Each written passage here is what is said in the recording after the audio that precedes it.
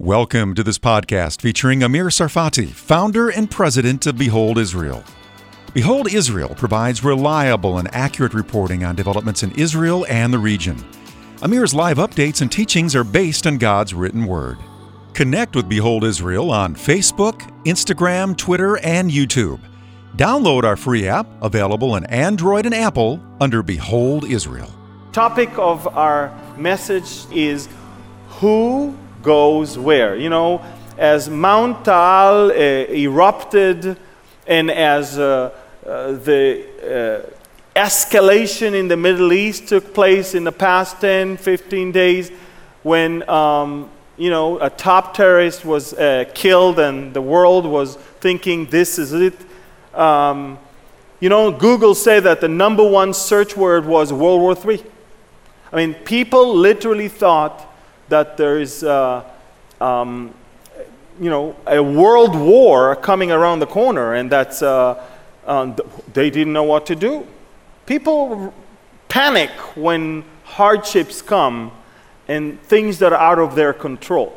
And then people start asking themselves, okay, so what's going to happen if something happens here? And it doesn't have to be a terrorist, it doesn't have to be a war necessarily. It can be an eruption of a volcano that can completely paralyze a whole country.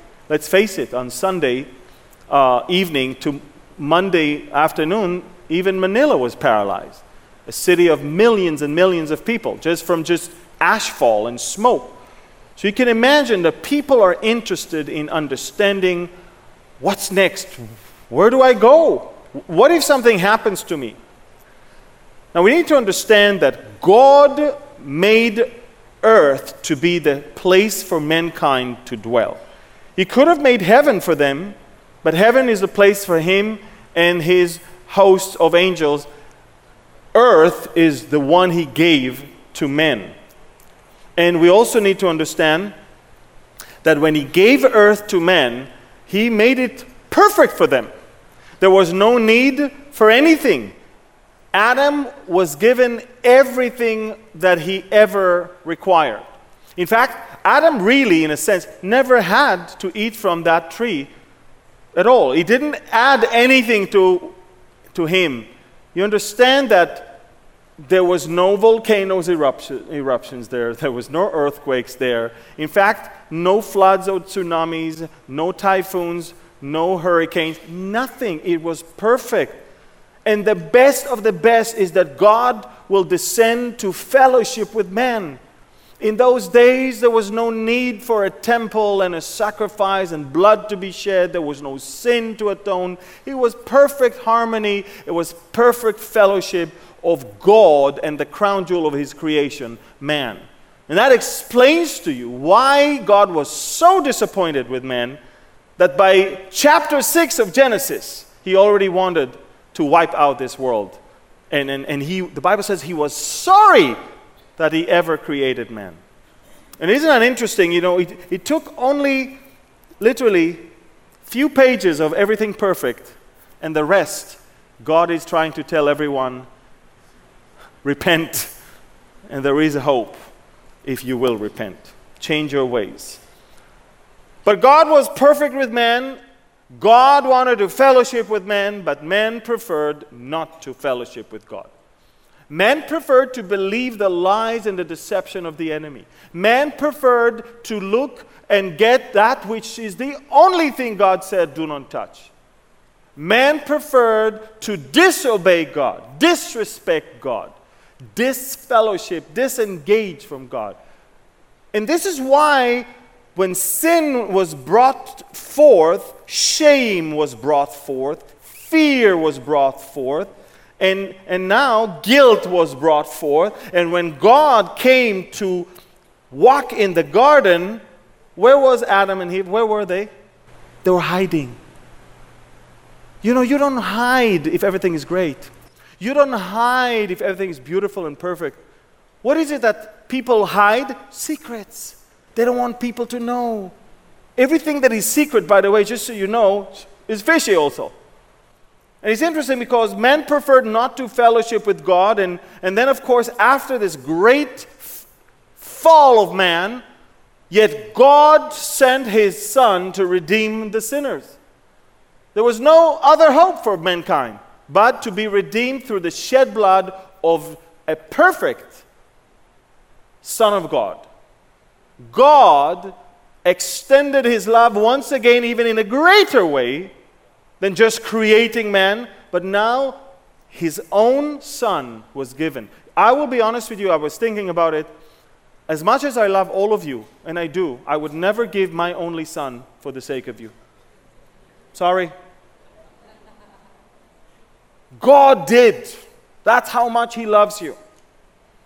And then the Holy Spirit descended to fill the redeemed with knowledge and the understanding of God's ways, guidance, comfort, hope, until he comes to take us. And of course, God promised through his Son to take the redeemed, to be with him. And God will send his Son and his redeemed back to earth to rule and judge.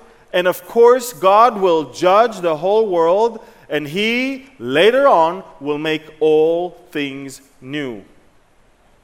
You see, people don't understand, but everything we do, everything we say, every intention of our heart is recorded in heaven. There's a beautiful big recording tape recorder. Maybe it's now different, more technologically advanced. But I want to tell you something, MP3 or something, I'm not sure. But it's recording everything. When the Bible describes books in heaven, and in those books, every person's name who has ever been born to this world, and everything he did, and everything he said, and everything he had in his mind and in his heart. Sometimes you don't have to say something. Sometimes you can just think about it. And God knows. How many times did Jesus answer to people who actually only thought about something and you knew exactly what they were thinking about? Now, the oldest book in the Bible is not Genesis, because Genesis is speaking of the oldest event, of course, but it was written by Moses. And Moses came way after the patriarchs. Moses describes them. But the oldest book is the book that was written by the man who was at the time of the patriarchs, and it's Job. Job, by the way, estimated to have been written in the time of about between 1900 and 1700 BC. Let's say roughly 4,000 years ago. And Job knew what Moses knew, what David knew, and what Jesus said, and what Paul knew. He knew the same thing. He knew that eventually there is judgment. Job said in chapter 19, and look at Job. Job was a beautiful, great servant of the Lord. Yet he was tested. He was tried. And God was confident enough to allow Satan to test Job because Job was innocent. And Job, instead of hating God for that and being angry with God for the hardships that he goes through, what did he say? He says, I know that my Redeemer lives. So I serve a living God. So I'm not dismayed. Then he said, and he shall stand. So my God will one day come back to earth and stand on earth. Job said that. And after my skin is destroyed, and literally when I'm even dead, this I know, that in my flesh I shall see God. So Job said, look, it doesn't matter if you're alive now or you died, eventually you're going to stand before God. I shall see God, whom I shall see for myself. If you're a believer, it's a personal encounter you will have with him. And my eyes shall behold and not another. It's not that I pray to Mary, to pray to Jesus, to pray to God. No. There is a direct and personal relationship, not another. I don't pray to someone, to talk to someone. My eyes shall behold, and how my heart yearns within me. And if you should say, how shall we persecute him? Then since the root of the matter is found in me, look what he said. He said to all the sinners, to all the people, he says, be afraid of the sword for yourselves, For wrath brings the punishment of the sword, that you may know there is a judgment. Job says no one can escape judgment. Judgment is the first thing that happens, and it's the most important thing that happens when you are dead. That's the next thing, basically. You are awaiting the judgment. This is why the book of Hebrews chapter 9 verse 27 says, it is appointed for men to die once, but after this is the judgment.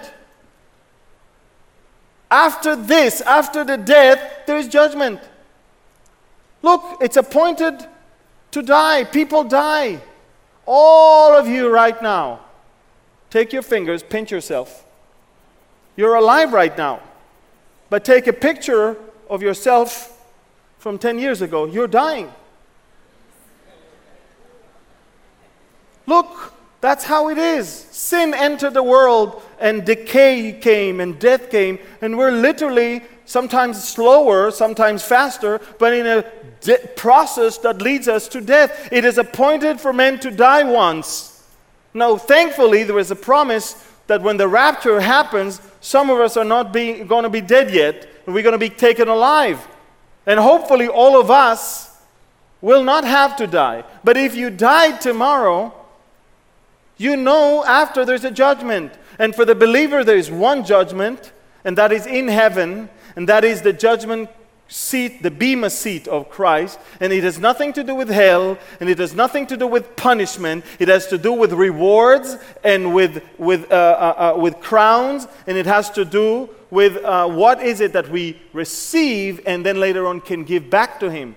But then for the non-believers, what happens to them? Still there is judgment. Their judgment is delayed until after the 1,000 years millennial kingdom, when God will call all the dead people from all over the world in the history of planet Earth, and then they will all stand before the great white throne of judgment.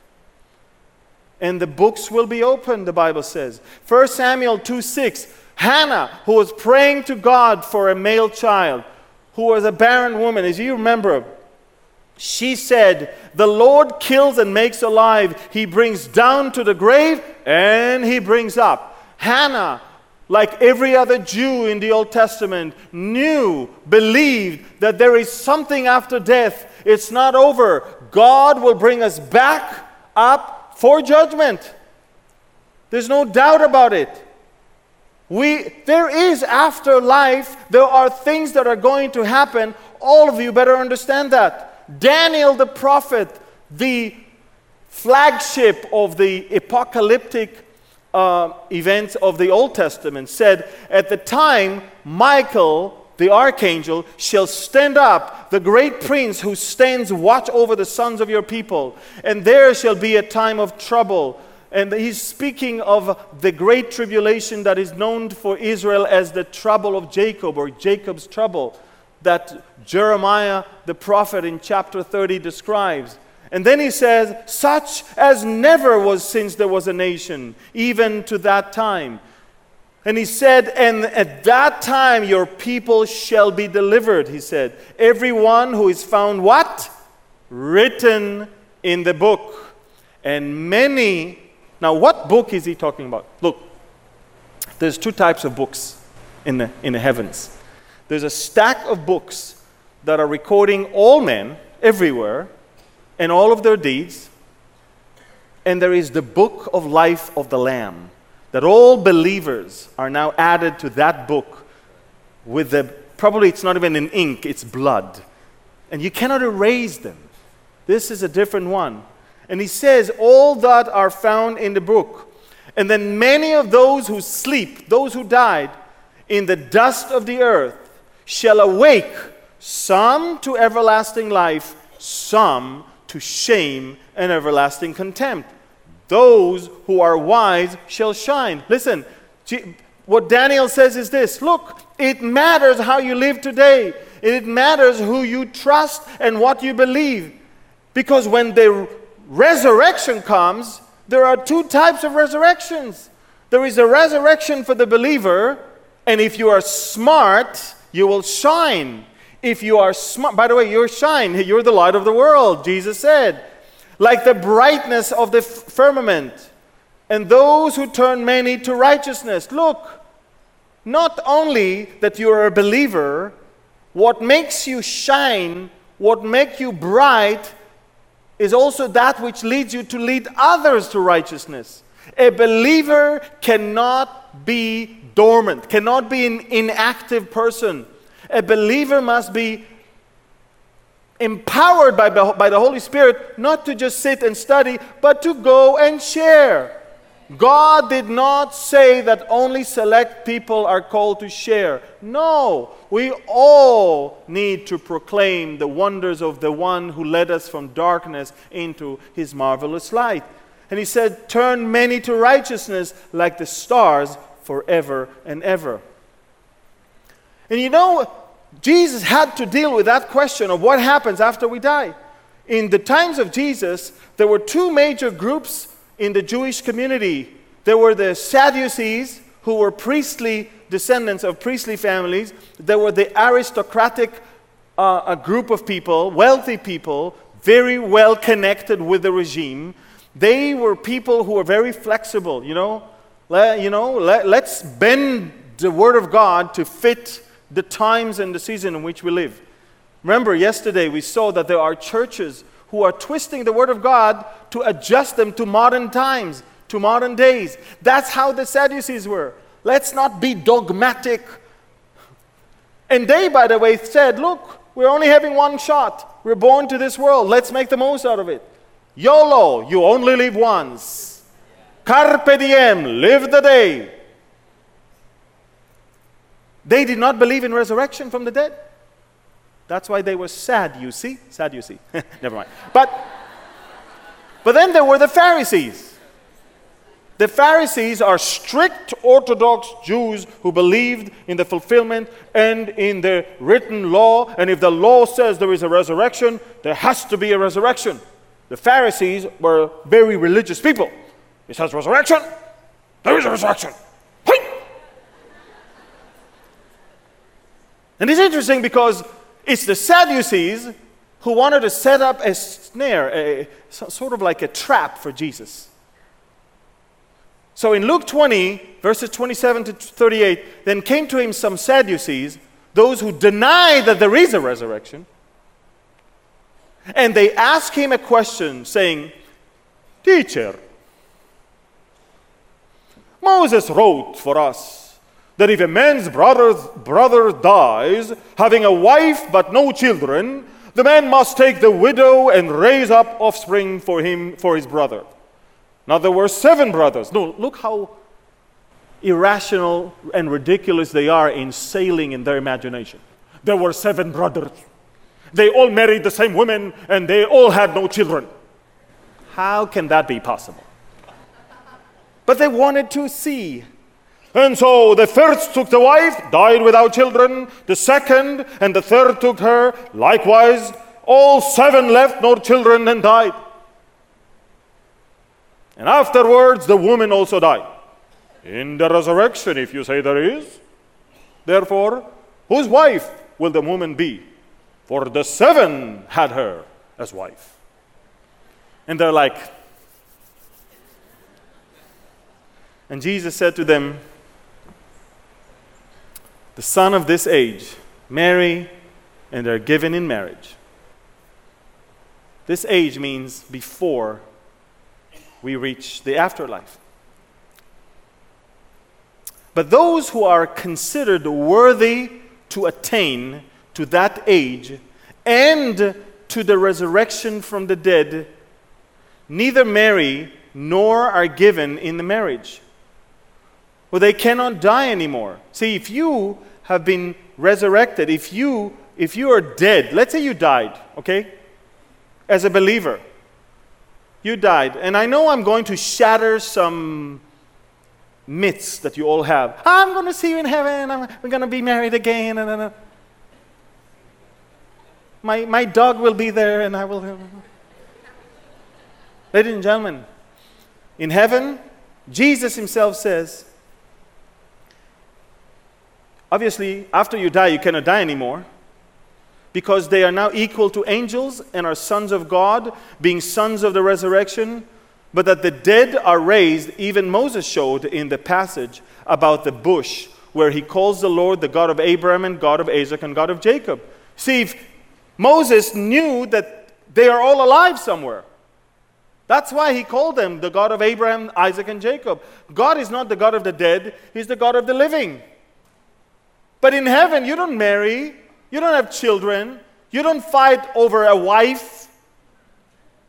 So what are you talking about? If you only understood what a believer is going to be like in heaven, you wouldn't even be asking me this question.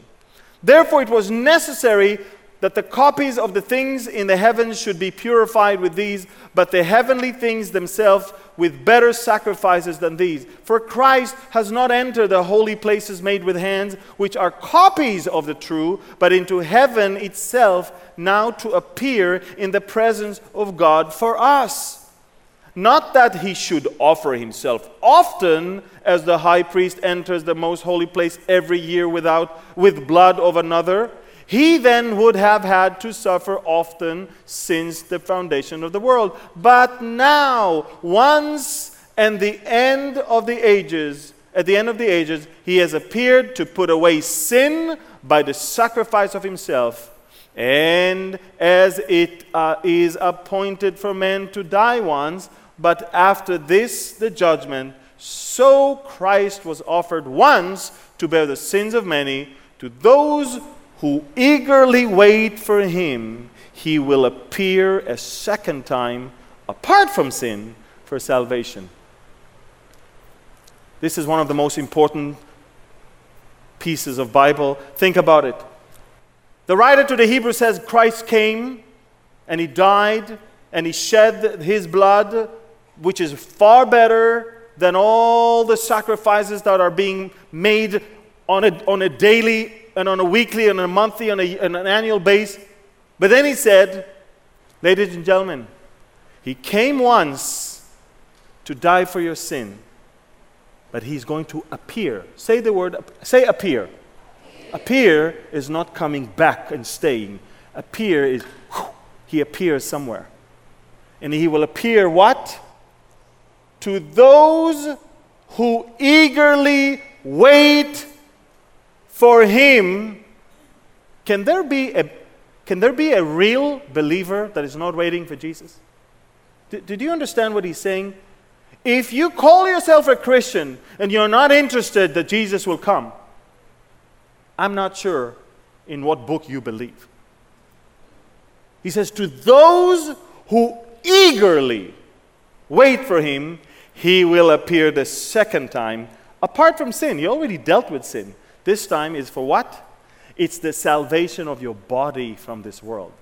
He's coming back to take you. And who is he going to take? Those who are eagerly waiting.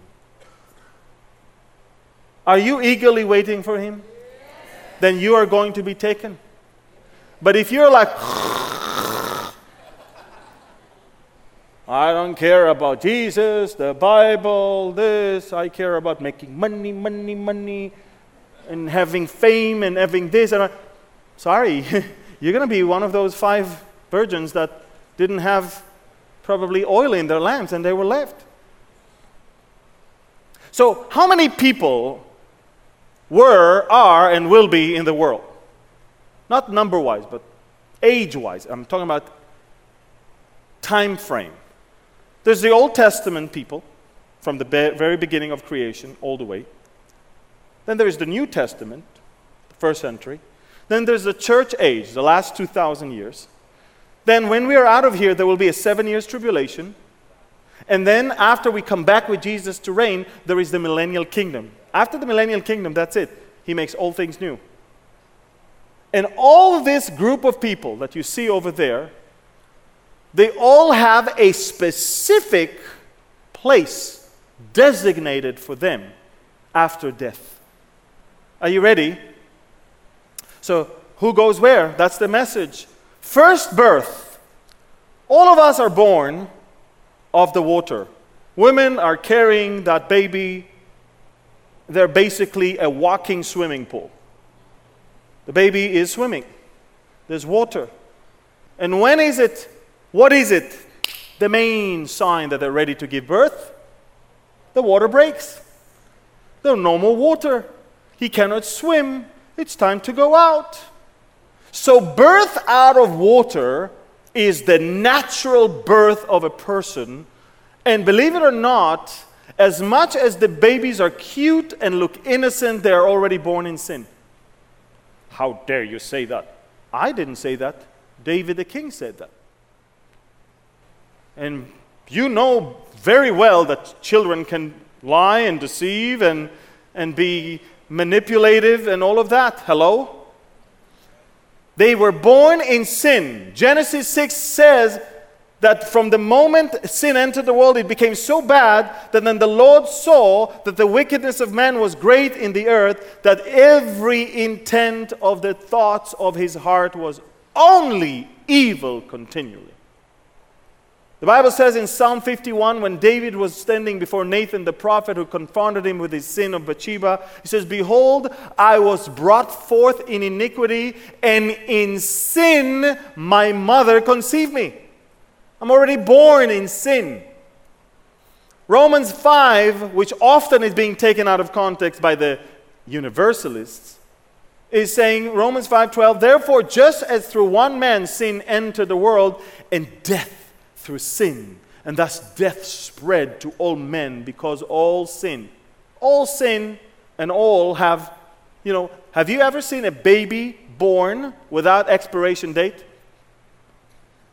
A baby born to live 500 years, 800 years? No. Why do we wish each other up to 120? That's probably as old as you can ever get. There's an expiration date. Sin brought the average age all the way down. By the way, in the time of David, all the way down to almost 40. And then medicine, modern world, technology, we're up to 80 to 85 now. That's it. All sinned. Ephesians 2. "And you he made alive, who were dead in trespasses and sins, in which you once walked according to the course of this world, according to the prince of the power of the air, the spirit who now works in the sons of disobedience, among whom also we all once conducted ourselves in the lusts of our flesh, fulfilling the desires of the flesh and of the mind, and were by nature children of wrath, just as the others." Hey, we were not different than all the non-believers. We were just as they were. Paul the apostle says, "I am the chief of sinners." I am definitely not someone who is perfect, even now, as long as you have this body. Remember, as long as you have this body, you cannot not sin. Now, you can live holy life by ways of avoiding sin, by ways of having life of sanctifying yourself, being in the right company with the right people, listening to the right things, looking at the right things, and reading the right things. I mean, obviously, what we consume turns to who we are, basically. However, let no one forget that we were all like that. The Bible says in John 3:16-18, "For God so loved the world that he gave his only begotten Son, that whoever believes in him should not perish, but have everlasting life." But then he says, "For God did not send his Son into the world to condemn the world, but that the world through him might be saved." It's a beautiful thing.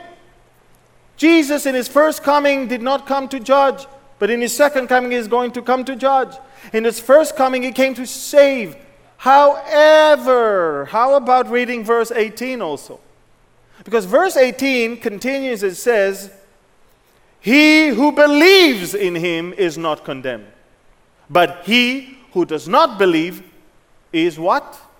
Condemned already. Because all of us were born in sin, we're all already condemned. The minute you believe in Christ, you're coming out of the condemned and you're now not condemned. So if you don't believe in Jesus, you're condemned already. It's not like you will be doing some terrible things and then you will be condemned. No, you've already been born in sin. You're already condemned. Only faith in Jesus Christ takes you out of the camp of the condemned and makes you not condemned, because whoever is condemned, has not believed in the name of the only begotten Son of God. So there is the first death, and you cannot avoid it. But then comes the first birth, Then there is a second birth. Now, yesterday we celebrated Pastor Edwin's 50th birthday. It's beautiful. But we all need to have another birthday. All people are born of the water. And Jesus asked Nicodemus, you're a teacher in Israel. You're a smart man. Don't you know that birth from the water is not enough? Don't you know that one must be born? Listen, I remember 1998, my first trip to the Philippines. 1998. I was a 25-year-old, good-looking boy. That's it. From then, it goes downhill. And I met someone in the street. I quoted a scripture, I believe. And he said, "Are you a Catholic or born again?" And I'm like, these are the options here on the menu? Well, according to what he said, yes. Well, born again knows the Bible very good. Wait a minute. You think born again is another religion? I mean, there's Catholics and there's born again. There's a born again church and there's Catholic. No, born again, everyone can be born again. Everybody should be born again. If you're a Muslim, you should be born again. If you're a Catholic, you should be born again. If you're a Jew, you should be born again. If you're a Hindu, you should be born again. There is no Catholic or born again. There is born again or born again. If you're not born again, that's it. There is only one type of Christian that can enter the kingdom of God, and it's a born again. You cannot choose, Catholic, born again, Orthodox. Well, this is not an option. It's not a menu bar. And I was shocked when he asked me that. But then I realized, man, that term born again became a coin of speech now, as if it's an option. There's the second birth from the Spirit. And it's not like you don't have sin. Your sin is now forgiven. Your sin is now removed and forgotten. Your sin is now no longer condemning you. You're born from the Spirit. That means you have new life. You're a new creation. That means you have a renewal of the mind. The old things have passed away. You should not be hanging with the old friends. You should not be doing the old shenanigans. You should not be watching the old things. You should not be reading the old things. You should not be listening or engaged in the old things. Folks, if you're in the old days used to hang out in bars and discotheques and clubs and all of those things, and you know exactly where it led you to, as a born again and Spirit-filled, do you really think that that's what you need to do right now? And so you have a new birth from above. Oh, I want to be cool. I want to be like everybody else. I'm sorry. We are not meant to be like the world. We're not meant to be loved by the world. We're not meant to be, you understand? Sin is forgiven. John 5:24, most assuredly I say to you, he who hears my word and believes in him who sent me has everlasting life and shall not come into judgment, but has passed from death to life. Beautiful. John 4, Jesus said to the woman, the Samaritan woman, "Woman, believe me, the hour is coming when you will neither on this mountain, nor in Jerusalem, worship the Father. You, the Samaritans, worship what you do not know. We, the Jews, we know what we worship. For salvation is of the Jews, not of Apollo Kiboloi in Davao. He is not the Son of God. There is no other Messiah. There is no other Lord. There is no other appointed Son. There is no such thing. The salvation is of the Jews, he says. However, he said, but having said that, yes, he had to come from the house of Judah. Having said that, women, listen to me, the hour is coming. And actually, it's now. Here I am, woman. I'm standing in front of you. The true worshipers will worship the Father in spirit and in truth. For the Father is seeking such to worship Him. The Father is not interested in you going to the temple or church or synagogue or whatever it is, 5 times a day, 3 times a day, do the rosary, do the Hail Mary 50 times. I mean, any religious act is not what the Father wants. He wants people to worship Him in spirit and in truth. And He, as a Messiah, but also as a Jew, says, look, the Samaritans A say A, we the Jews even say B, but we're both wrong. The religion is not the answer. Spirit and in truth, he says. 2 Corinthians, therefore, if anyone is in Christ, not in the church, not in the mosque, not in the synagogue, if you are in Christ, he is a new creation. All things have passed away. Behold, all things have become new. Titus 3, but when the kindness and the love of God our Savior towards man appeared, not by works of righteousness which we have done. Paul is a chief religious person. He knows exactly. He says, we've done all those works, but according to His mercy, He saved us through the washing of regeneration and renewing of the Holy Spirit. So we talked about the first birth and we talked about the second birth. Second birth is more important. But you cannot have the second birth if you were not born for the first birth. You have to be alive to be born again. But you cannot be born again. Hello? You were born of the flesh and then you must be born of the Spirit. But then comes the first death. First death is nothing we as believers should worry about. And I want you to remember, keep it in mind, I, as a believer, should not worry or be afraid of death. You have to chant that even. Death lost its sting. Death, look, what is the definition of death? Separation from life. Who do we believe in and who are we in? Christ. Who is Christ? He's the only what? Way, truth, and life. When you are in Christ, death is no longer separation from life anymore. Death is just the consequences of sin that you were born into, but that's it. It's a natural consequence of sin. And by the way, for the unbeliever, I want to say, do not fear those who kill the body but cannot kill the soul, but rather fear Him who is able to destroy both soul and body in hell. The word hell is in the Bible. And the word hell is in the Bible in the context of those who are non-believers. They should be aware of that place and as a consequence of their disbelief.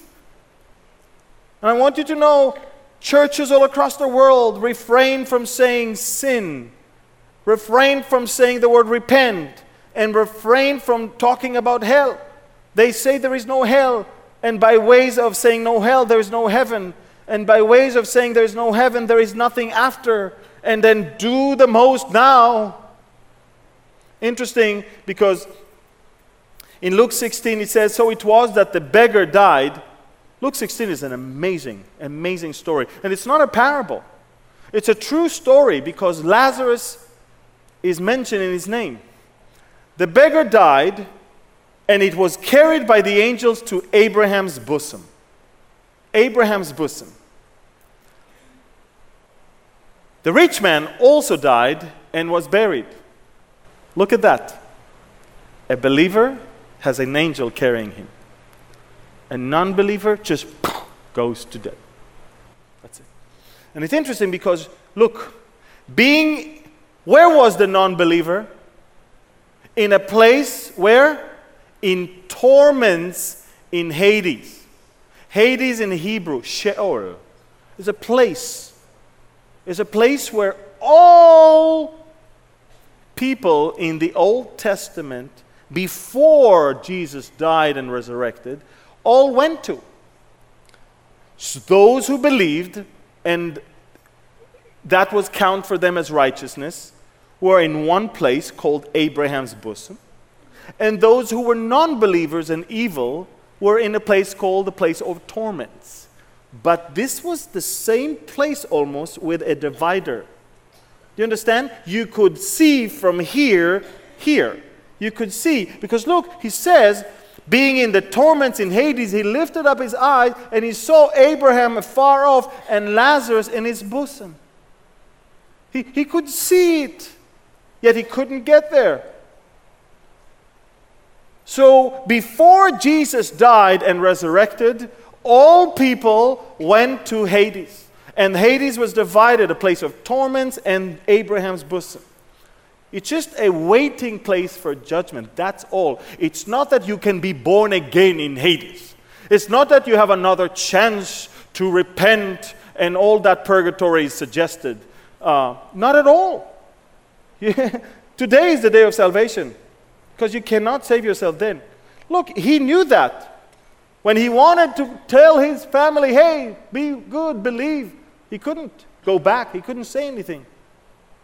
John 8:24, therefore I say to you that you will die in your sins. For if you do not believe that I am he, you will die in your sins. Jesus said, look, just like Moses said, here I put before you today life and death, good and evil. He said, choose life.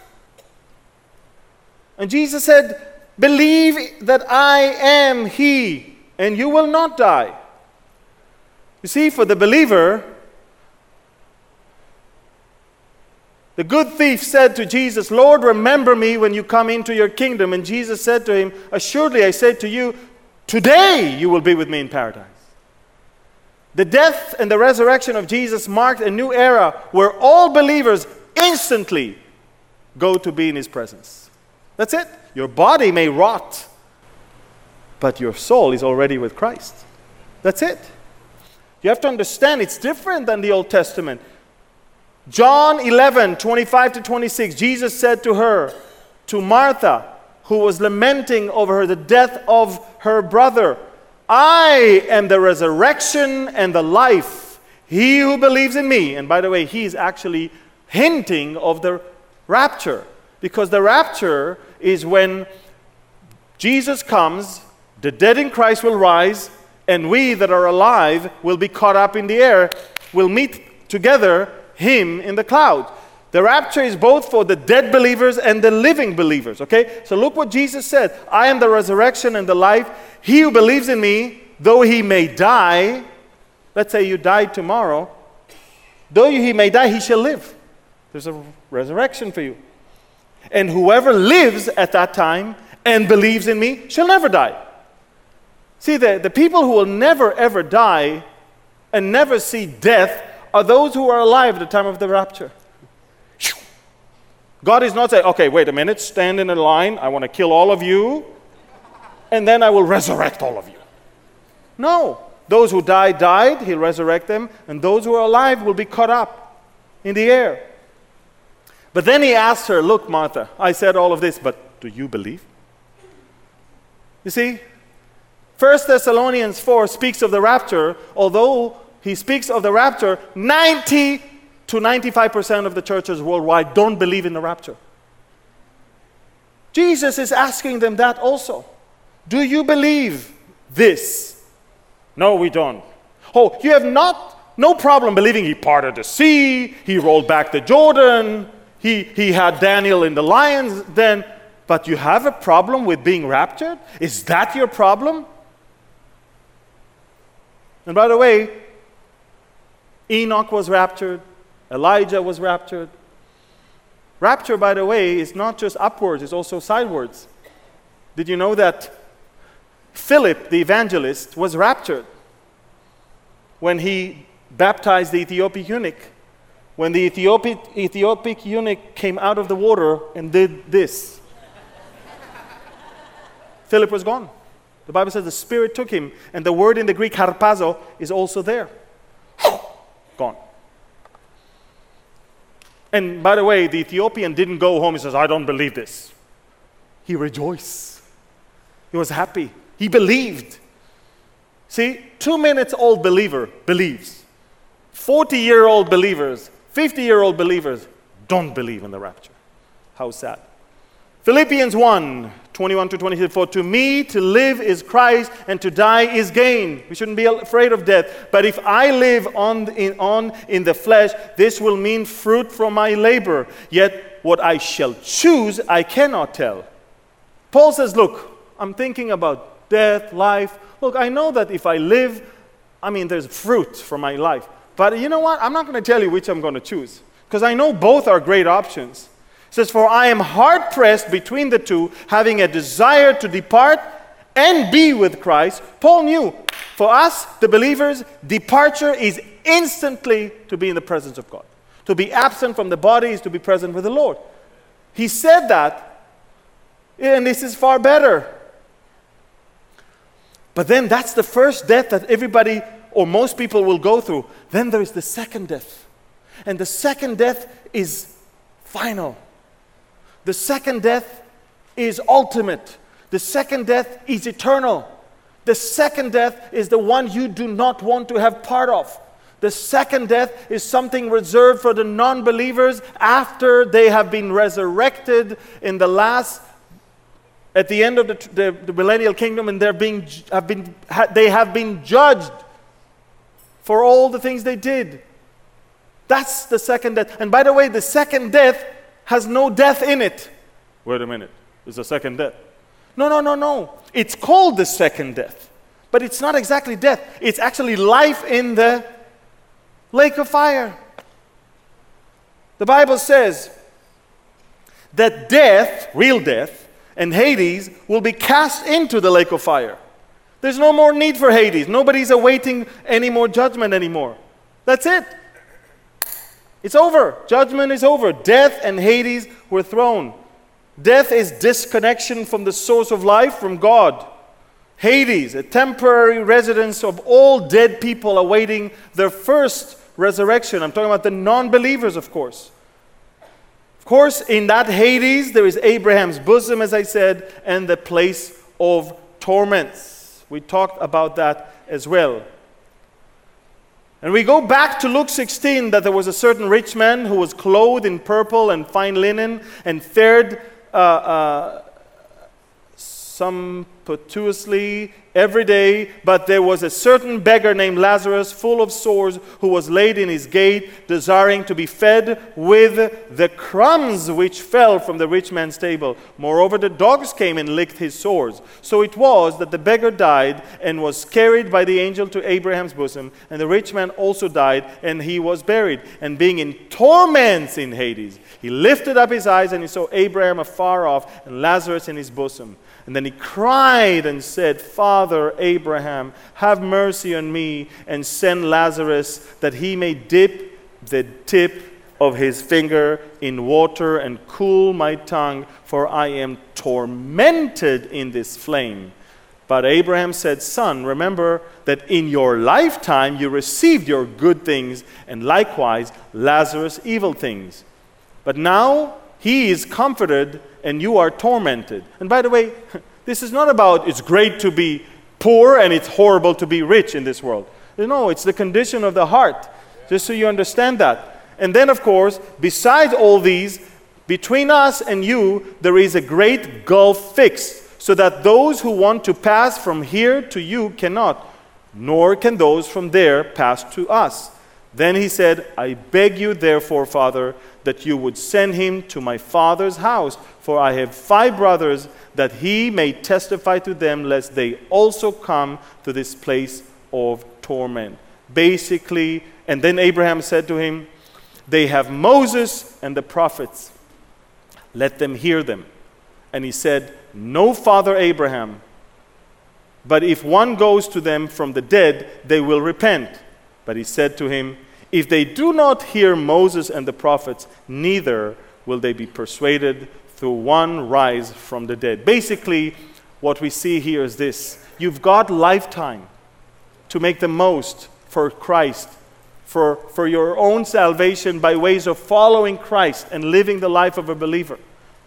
And this is why living as believers is more important than living life of sin and then putting your alarm clock so at the very end you can wake up and repent.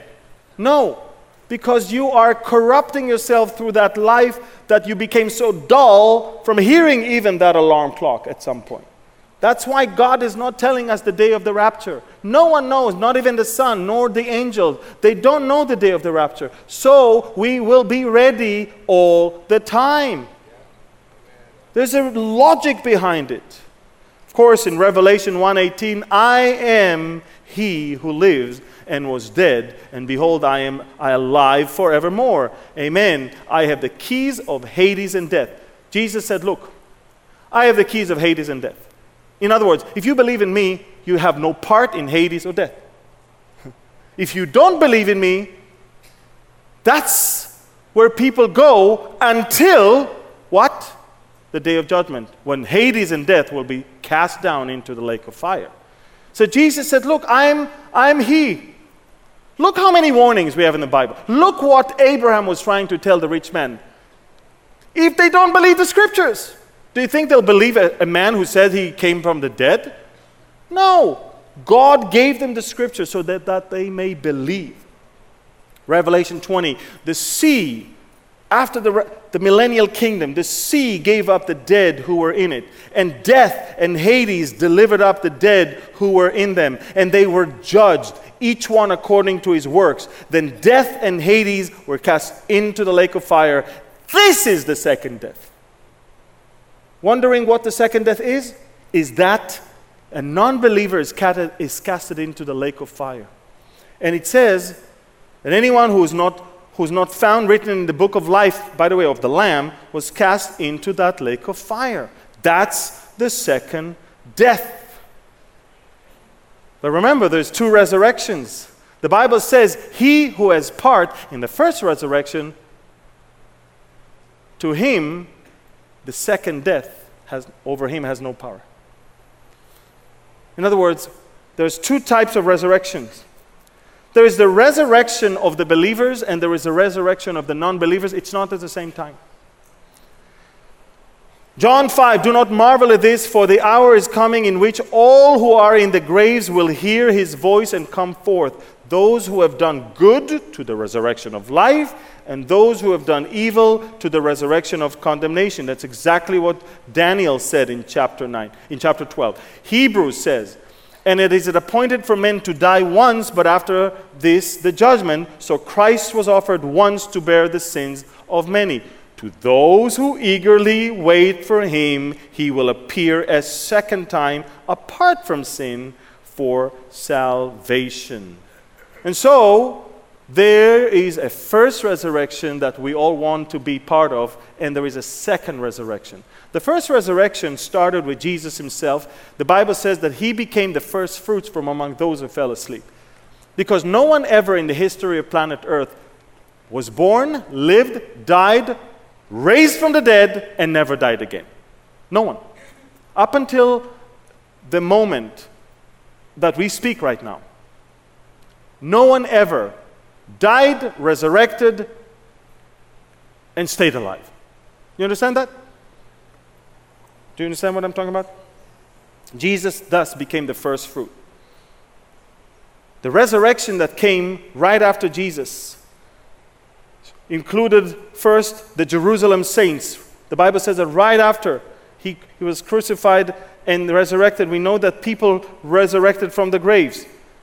In Matthew 27, it spoke of that. And graves were opened, and many bodies of the saints who had fallen asleep were raised. Then, of course, there is the church-age saints. According to 1 Thessalonians and John 14, we see that, and 1 Corinthians 15, we see that we are all going to be resurrected.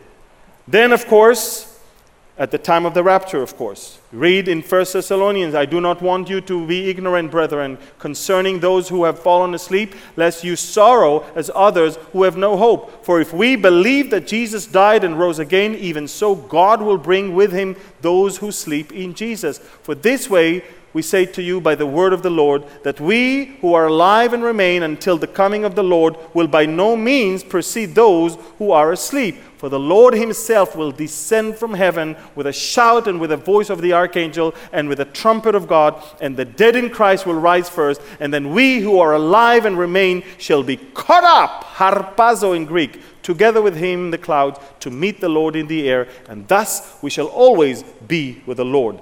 Therefore comfort one another with these words. So, first of all, it started with Jesus. Then the saints in Jerusalem at the time of Jesus. Then, when the rapture comes, all of the dead in Christ will be resurrected. Then, the great tribulation begins. And throughout the first half of the tribulation, God is sending two witnesses to witness of salvation and of God's word to the people. They will be mocked, they will be murdered, and they will be resurrected on 3.5 days later, and they will be taken, raptured by God. That's in Revelation 11 to 12.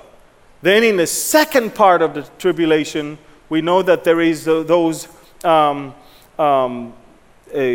people of Israel that are being kept in the wilderness, and then at the end of the tribulation, when Jesus comes back, Israel and other Old Testament saints are going to be resurrected. Isaiah the prophet, Daniel the prophet, all spoke of that. Isaiah knew, I'm going to resurrect. Isaiah said, your deed shall live. Together with my dead body, they shall arise.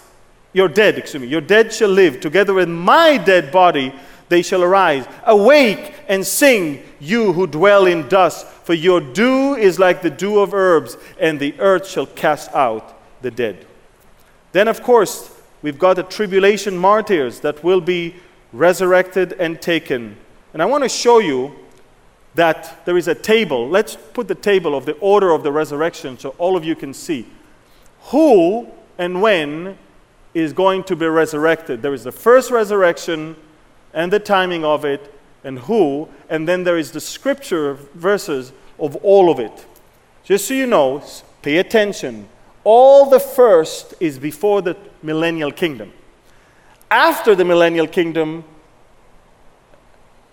all the unbelieving dead people in the history of planet Earth will be resurrected. The Bible says, I saw thrones and they sat on them, and judgment was committed to them. And then I saw the souls of those who had been beheaded for their witness to Jesus. And then, of course, it speaks of that. I saw a great white throne in Revelation 20, and him who sat on it, from whose face the earth and the heaven fled away, and there was found no place for them. And I saw the dead, small and great, standing before God. Remember, books were open, and another book was open, which is the book of life. And the dead were judged according to their works by the things which were written in the books, not in the book of life. Remember that. The sea gave up the dead who were in it, and death and Hades delivered up the dead who were in them. Remember, death and Hades. And of course, and they were judged, each one according to his works. Then death and Hades were cast into the lake of fire. This is the second death. The lake of fire, we know, is for the non-believers. And when death is there and your second death and your destination is the lake of fire, you will have a sign, a very sad sign of no entrance to the new Jerusalem. Take a look at this very sad sign that probably all of the people who do not believe are going to see. No entrance. Can you put that sign, please? No entrance to the New Jerusalem. Can you put that sign? There you go. However, for the believers, there are 3 signs that we're going to see. The first one, we're going to heaven very soon. And it's upwards. Second one is 7 years later, time to go to earth. Put on your fine linen garments and ride your white horses behind your commander-in-chief. And then, of course, when you're here, you will also see, after the millennial kingdom, the beautiful sign of welcome to the New Jerusalem. And I want to finish with one thing. This is it. Until all of that happens, we still have life here. And I want you to know that life is not easy. Anyone who promises you that life of believers are easy is lying to you. I want you to know that Paul, when he wrote to Timothy in chapter 4 of 2 Timothy, he knew that he's about to die, and he wrote him those beautiful words. He says, I'm already being poured out as a drink offering, and the time of my departure is at hand. And look what he said. And I want to ask you if you can say the same thing when your day is coming. Paul said, I have fought the good fight. You know, there's fights that are not good. I saved that seat for someone else. You sit in my seat. You parked in my spot. You did this to me. You said that to me. These are stupid things. These are not the good fights. Good fight is about your faith, is about your heart, is about eternity, it's about your future. It's about those things. That's the good fight, and it's worth fighting for. Don't fight fights that are not worthy for. Look, in 1 Corinthians 9, Paul says, thus I fight not as one who beats the air. You can ask Manny Pacquiao, he can tell you, beating the air means nothing. You need to beat the person. You need to beat the situation. You need to fight the good fight that matters, not just punching in the air. Going back, he said, I fought the good fight. I have finished the race. Look, Paul said, there's a race. Life is not just strolling and walking and everything is great. It's a race. I always liken Christianity to be running on an escalator that goes down. Have you tried? Escalator goes down and you run up. What happens if you stop? You go down. There is no, I'm taking a pause from my Christian walk in the next few months. There's no such thing. The life of a believer is a race. And Paul says to those 1 Corinthians, do you not know that those who run in a race all run, but one receives the prize? Run in such a way that you may obtain it. Don't just stroll. Don't just do this. Run. Run in order to win.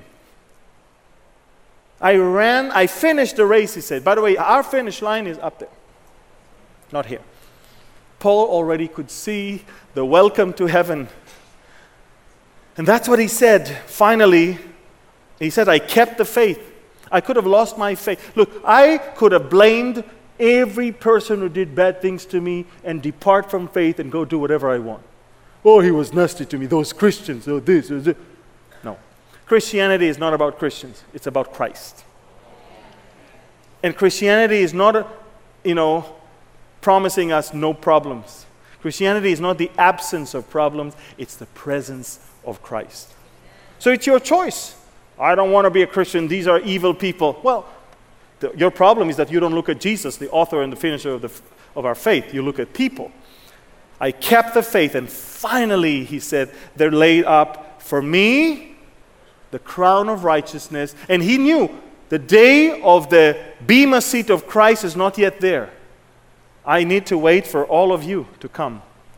And when you come in the day of the rapture, then that day, the Lord, the righteous judge, will give to me on that day, he said. Not only to me, he said. I can't wait for the day that I see all of you. Who? Those who have loved his appearing. Do you love?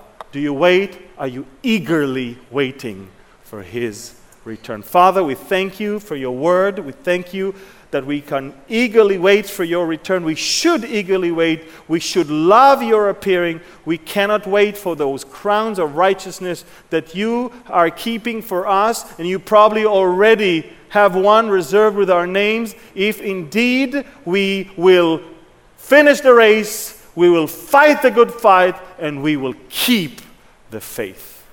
We thank you and we bless you that we don't have any part in the second death or the lake of fire, that we are already residents of the new Jerusalem to come. We thank you and we bless you for the great promises that you have for us.